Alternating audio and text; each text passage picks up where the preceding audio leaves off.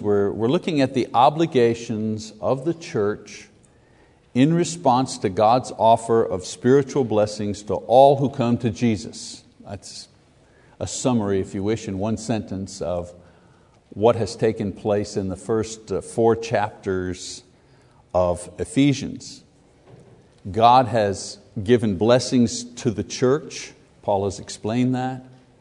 And the church responds to those blessings in a variety of ways.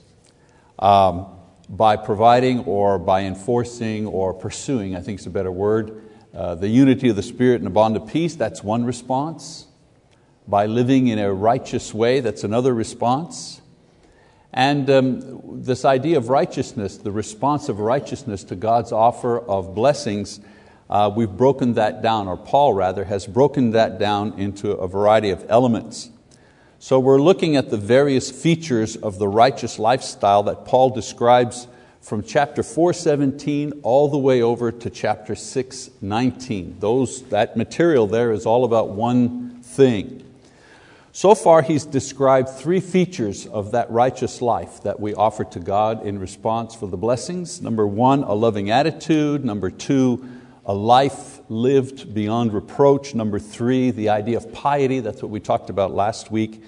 And we broke the idea of piety down as prudence, Spirit-filled living, submissiveness among brothers and sisters. So today we're going to look at the 4th element of a righteous lifestyle described by Paul, and that is an ordered life. An ordered life. Now the 3 previous features had to do with a person's individual character and attitude towards God. The last feature describes the Christian's relationship with family and society. So the first 3 features of a righteous life have to do with the vertical relationship between man and God. The last one has to do with the horizontal feature between man and other people, a person and his family, a person and the society he lives in. So when it comes to these, God has established and desires, in a word, order, regardless of who we are. Order. Unfortunately, sometimes we see the relationship we have in family or the relationship we have in society, we see the goal as perfection. But that's not the goal that God sets. God sets the goal of order. So he begins by talking about orderly families in chapter 5. And he begins with the family because it is the basic unit in society. If there is disorder here, well then there's disorder in society as well. So we pick up his writings in chapter 5 in verse 22. He says, "Wives, be subject to your own husbands as to the Lord. For the husband is the head of the wife, as Christ also is the head of the church, He Himself being the Savior of the body. But as the church is subject to Christ, so also the wives ought to be to their husbands in everything." Now you have to understand, Paul doesn't cover every single detail of a woman's role within marriage. Instead, he establishes the one attitude that will guide all the other attitudes. He says wives should submit to their husbands. I think I mentioned this in another lesson or a sermon recently, this idea of submission, a military term, means to place oneself under or to yield, to obey. Paul is saying that wives are to do this voluntarily because it's not a question of superiority, it's a question of faith. That a wife submit to her husband isn't because the husband is superior in any way, it's just a question of obedience because we believe. Paul says that in the same way that you submit to Christ, submit also to your husband. And the implied idea is you can't do one without doing the other. You can't say, I'm in submission to Christ, but I'm in rebellion, or I'm independent of my husband, he doesn't tell me what to do, I'm the boss, blah, blah. He says those 2 things don't work together.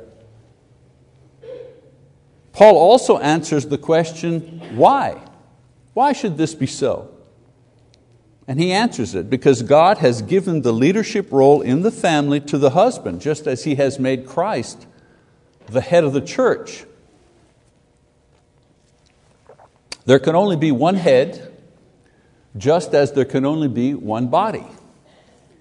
And so God has created marriage in such a way that it is a miniature copy, a microcosmic copy, if you wish, of the relationship between Christ and the church. It's almost a parable that He's putting forth here. You know, parables, we're going to talk about that in the lesson in the sermon today. Things that are laid alongside of each other. In the physical world, there's marriage, he says, and marriage is a parable, a living parable of what's going on in the spirit world, the relationship between Christ and His church. That a wife willingly submits to her husband is a spiritual idea that is not grasped by the carnal mind or the world in general. You know, I'm speaking to a friendly crowd here, but if I went to a campus, if I went to University of Oklahoma and I was a speaker there, I don't think they would buy into what I'm talking about right here, because it's not a worldly idea. The point that Paul makes is that when this takes place, when the wife is voluntarily in submission to her husband, it creates harmony between what is seen and with what is not seen in the spiritual world. Now, you know, he mentions the ideal, he mentions what it is that we're aiming for. But we know that this is not always possible. Perhaps the husband is dead. Perhaps the husband is an unbeliever or abusive. Perhaps the husband refuses leadership. Perhaps the wife is evil. Perhaps she refused. You know, there's all kinds of reasons why this might not happen. Just as other things that he's mentioned, like a loving attitude or piety, submissiveness is a goal that one strives for through practice and prayer. But it should be a goal for all Christian wives. It doesn't happen automatically on the wedding day. All of a sudden you give the vows and you walk down the aisle and all of a sudden, I'm in submission. It doesn't work like that. A woman learns this spiritual quality by living it. Now, some say that this was a social thing in the first century, not valid for today. You know, the idea that it was a cultural idea. It's the same argument that people use to justify homosexuality. Well, that was a thing in those days, but today we're so much more enlightened. But you need to remember what the Bible, how the Bible puts this idea of submissiveness. He says the church has this exact same relationship with Christ, and it has this relationship with Him forever. It's not based in culture. And so in the same way, so long as there is a marriage relationship, and marriage will exist until we're in heaven, then this is the way that God intends for it to remain. You see, marriage will always be a reflection of the church, always. Just as the church does not change, the relationship between Christ and His church doesn't change, the inference is then the relationship between the wife and the husband, it doesn't change either until that basic relationship is done away with in heaven. And then of course he says there's no confusion, the wife should be prepared to yield completely to her husband. This is what many times young women should consider before marrying. If you're a minister, you've done a lot of weddings, and I have done a lot of weddings. But I rarely hear the young women that I'm counseling or talking with about their wedding, I rarely hear them say, is this the kind of man I would be willing to submit to? We should have a questionnaire, that says, is this, your future husband, your fiancé, are you willing to submit to this man? Not just where are we going to live and who's going to work and what kind of wedding dress am I going to have? Those things have some importance, of course. But am I willing to put my life into His hands? And I would say to young women, if you're not willing to do that, then don't get married.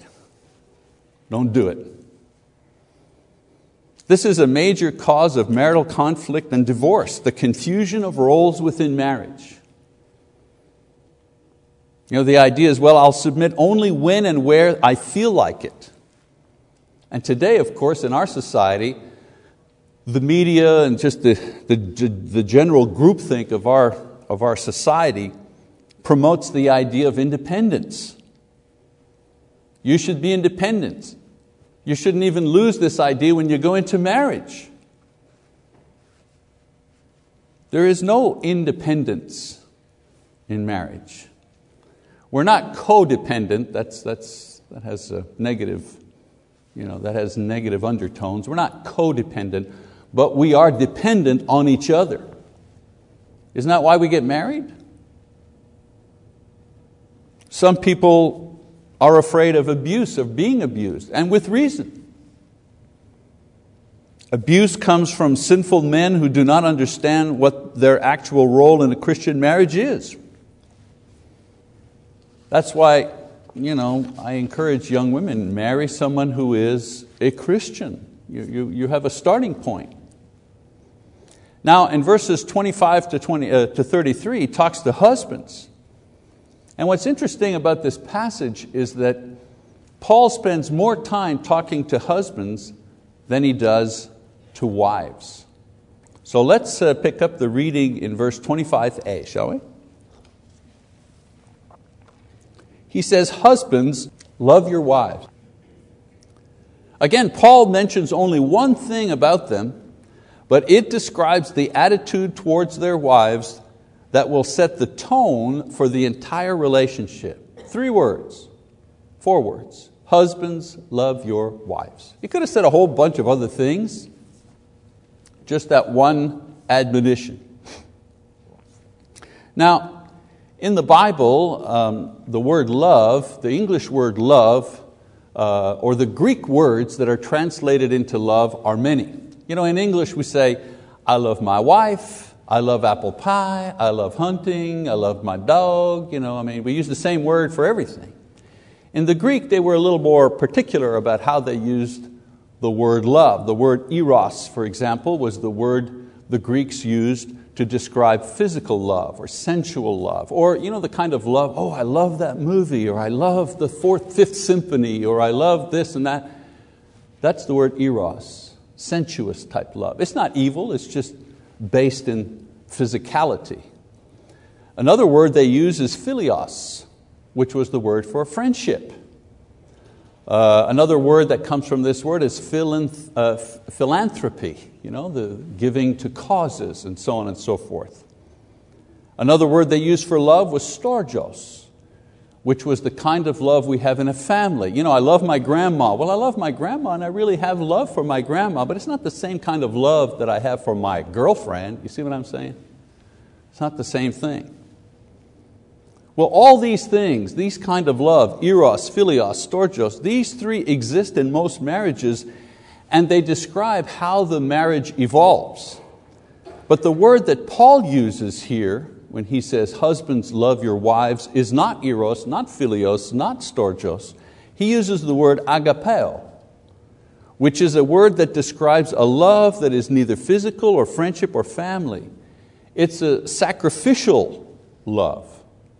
A love that is sacrificial in nature, and the next verses he gives Jesus as the example of this sacrificial love. In other words, he uses Jesus to describe the quality of this love. So let's keep reading now in verse 25.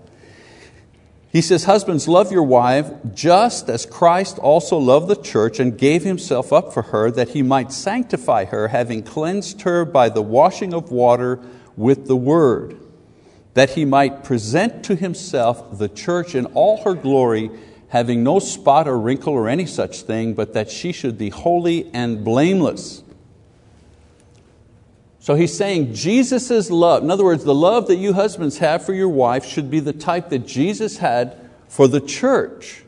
And Jesus' love for His bride, the church, included, first of all, sacrifice. His death in order to save the church. The love that He had for the church always included the element of wanting what is best for the church. In other words, the teachings that Jesus gives to the church guarantees her life. and service. His care to completely purify her and give her an honorable position next to Him. So every husband has a degree of sensuality and friendliness and sense of belonging in a family. But for his attitude to be raised to the spiritual level, there needs to exist a readiness to love his wife in a sacrificial way. This is what Christ demands of the husband in a marriage. Pretty high target, isn't it? He only says one thing to the wife, but he really lays it on to the husband. Yeah, the leadership has been given to you, but along with leadership comes what? Responsibility, high responsibility. Well, in verse 28, 9, and 30, he explains why. So let's read on, verse 28. He says, so husbands ought also to love their own wives as their own bodies. He who loves his own wife loves himself. For no one ever hated his own flesh, but nourishes and cherishes it, just as Christ also does the church, because we are members of His body. Why? Why do this? Why should the husband react in this way? Because in the marriage, two become one, and when a man loves his wife, he is loving himself. Again, Christ is the example as the head. He loves, He cares for the body in all patience, in all tenderness, in all necessary sacrifice. That's why the church happily submits to Jesus. So this is what young men should look for and consider before they marry. I go back to my marriage counseling example. Young men should ask themselves the question, is the girl that I want to marry ready to submit to me in marriage? That should be a kind of a conversation that the couple has together. What does this mean? What would this mean in our relationship? Is he prepared to provide leadership? What a wonderful day when our young women in relationships with young men ask the question to their future husband, are you ready to take leadership of my life, our home, and our family? I mean, really, are you really ready to take the leadership on? And the key question, is he ready to sacrifice himself for her? In other words, provide for her and provide for the family, and place her needs above his own needs. Oh my. There's the $64 question. Is he able to treat her as a special gift from God and give her honor and respect? There are the key questions. Those are the hard questions. Never mind, are you going to live in your house, my house? Are we going to sell your car or my car? Are we going to keep two dogs or give one away and keep your dog or my dog? You know what I mean? These are the hard questions that the man needs to answer. Is he ready to answer those questions, or does he only want her because she will satisfy his needs? And primarily his sexual needs. And he only wants her because she's going to take care of his house. In other words, spoil him. Maybe replace his mother. Oh, beware. You see, if men knew how to be the head of their wives as Christ is the head of the church, women would happily submit themselves to their leadership. The problem is, the big problem in our society, we have such a self-centered generation. And parents, you and I parents, we're partly responsible for that. That young men are not willing, can't even conceive of the idea that their role in marriage is a sacrificial one. And young women many times just don't get the idea that they're giving up independence to put themselves in submission to a man who will lead their home morally and spiritually. Notice here, Paul doesn't talk about work. There's no mention about women working or not working. That's neither here nor there. It's all about attitude. all about conditions of the heart. So Paul summarizes God's plan for orderliness in marriage in verse 31 to 33. He says, "For this cause a man shall leave his father and mother and shall cleave to his wife, and the two shall become one flesh. This mystery is great, but I am speaking with reference to Christ and the church. Nevertheless, let each individual among you also love his own wife, even as himself, and let the wife see to it that she respects her husband." So the original plan, he mentions, the original plan for marriage: cut ties with parents. Spouse's priority number one. More trouble in marriage happens because the couple, one or the other, refuses to cut ties with the parents. And I don't mean stop talking to them, but they still think, she still thinks that Daddy is the one that has the best advice, and before I ask my husband, I'm going to ask my dad, or I'm going to confirm everything my husband says with my dad. You see, that's not a good thing.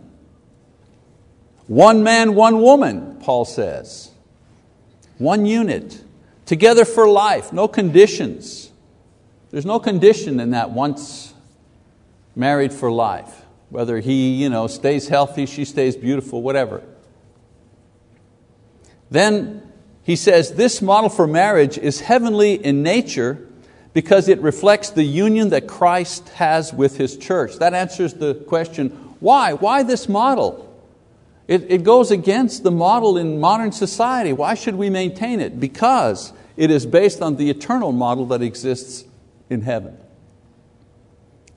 And then he says within that relationship, the basic attitudes are: the wife submits to her husband in all things, the husband loves his wife with a sacrificial love as he loves himself. High ideals, I don't doubt it. Pretty high ideal. But at least if we know what we're shooting for, if we know where we're going, we have a chance to get there. All right, so we go to chapter 6 now. He's spoken to wives, he's spoken to husbands, and now he's going to address the third part of the family unit, and that is the children. Order in a family requires that mothers and fathers maintain certain attitudes and roles as well as the kids. Again, Paul doesn't give all the details of the children's role and obligation, just the basic one found in the Old Testament from which the other two ideas come from. So let's read chapter 6, 1-3. He says, "Children, obey your parents in the Lord, for this is right. Honor your father and mother, which is the first commandment with a promise, that it may be well with you and that you may live long on the earth." So this is simply a variation of the commandment in Exodus 20:12. Children are to obey their parents. Why? Because of the Lord and according to the Lord. The Lord demands it, that's why, and the obedience is limited to things that the Lord would demand. The Lord doesn't demand that you obey your children to go out and steal, just the idea. So the basis for this, as I say, is the original command in Exodus. In Exodus, the promise is that those who do would have a long life in the promised land. Paul revises the promise for all people living everywhere, so to include the Gentiles.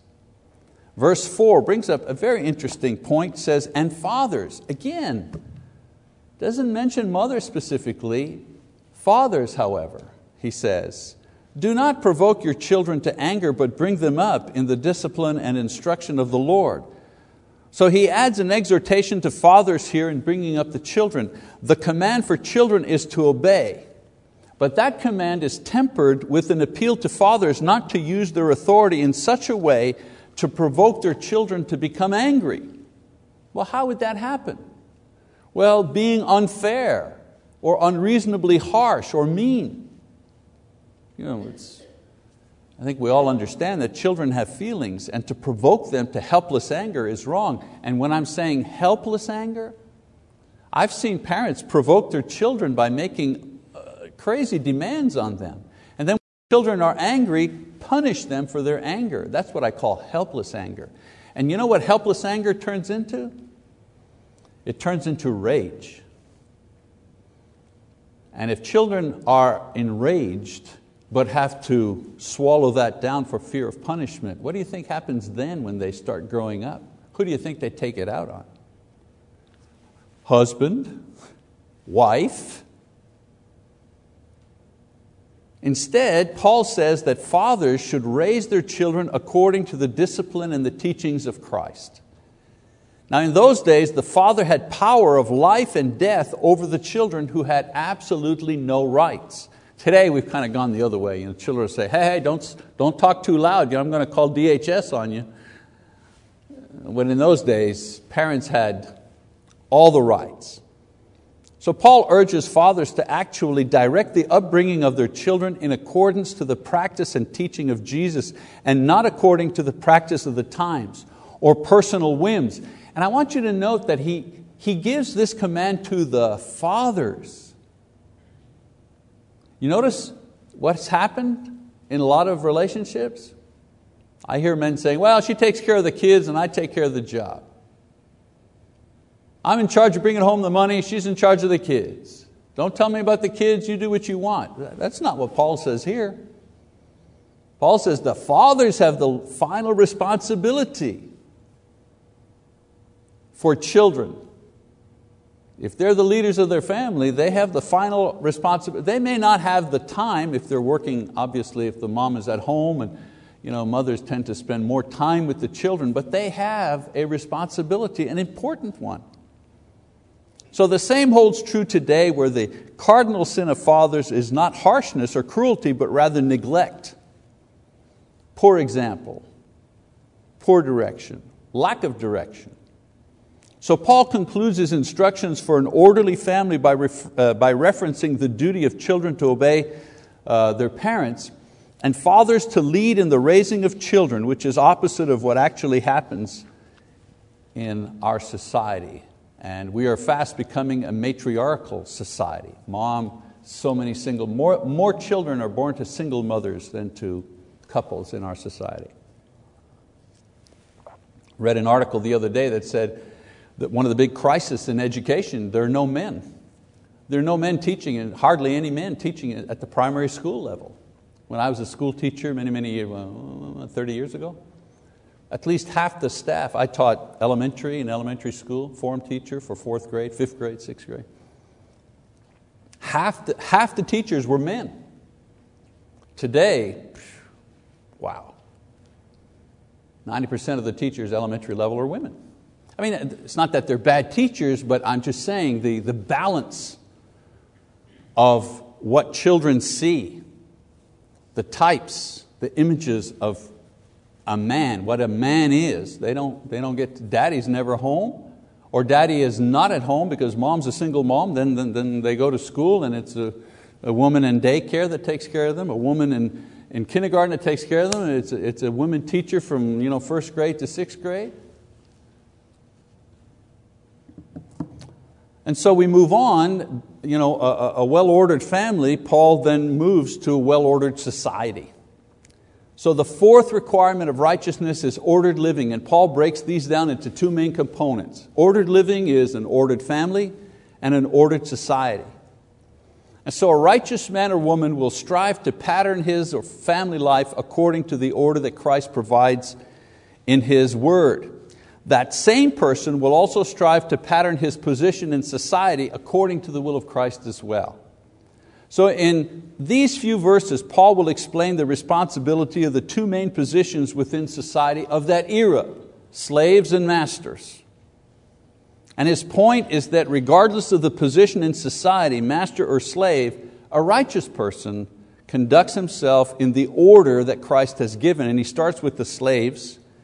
Read in verse 5, he says, "Slaves, be obedient to those who are your masters according to the flesh, with fear and trembling, in the sincerity of your heart as to Christ, not by way of eye service as men pleasers, but as slaves of Christ, doing the will of God from the heart. With good will render service as to the Lord and not to men, knowing that whatever good thing each one does, this he will receive back from the Lord, whether slave or free." Notice, most of the instructions for the slave. Why? Because they have the harder role. So Paul doesn't give all the details concerning the responsibility if you're in the position of slave. There were various classes of slaves in those days, each with a degree of responsibility and position. A bond slave was at the bottom, a steward was at the top. The key ingredient that Paul urges them is sincere obedience, sincere service. What does this require? Well, he says, obey with the knowledge that their masters are masters only of their bodies, not of their souls. Obey with respect and the knowledge that they do have authority over you. It might not be fair, but it's real. It's what is.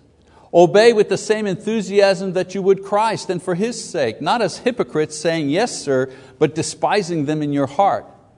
And he says, obey with goodwill, being positive and sincere, knowing that in doing your service in this way, you really are doing the will of God, and God will reward you in the end.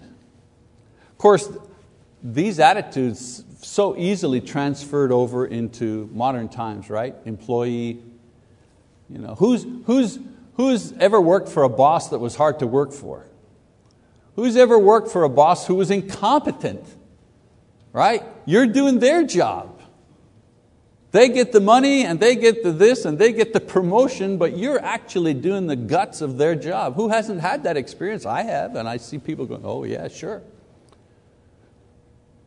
Do these instructions change because we put it in a modern setting and we change the titles from master to supervisor and slave to first line mechanic or whatever you do?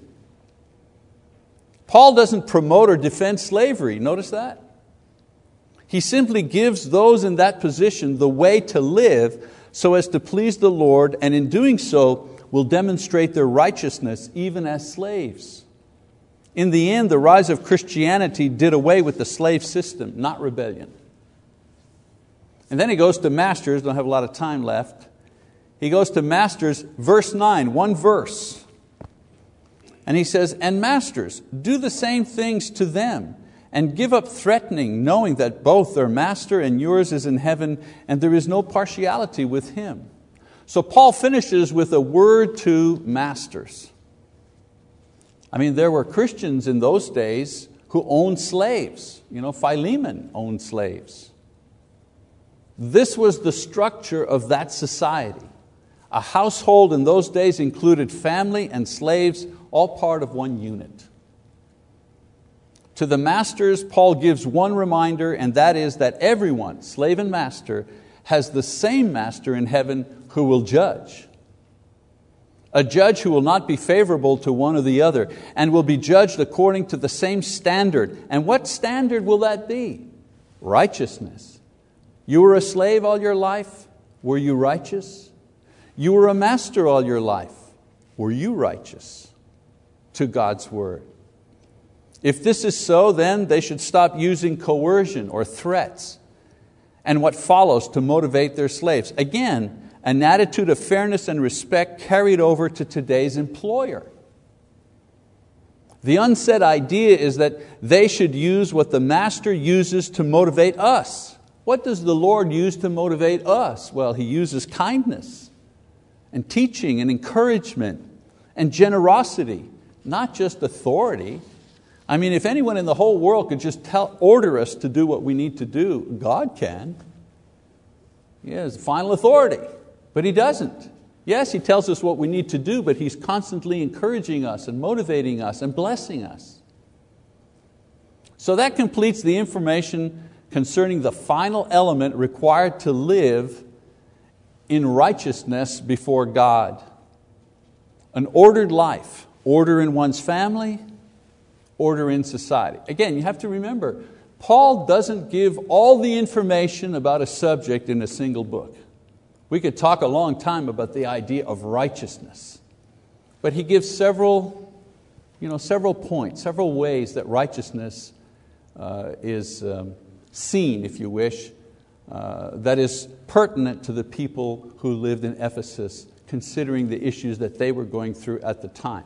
There was disorder. He wants to restore order. All right, next week we're going to conclude with the final obligation of the church in response to God's blessings, the last section of Ephesians, and that is faithfulness. Faithfulness. And we'll go through that great passage, the armor of God.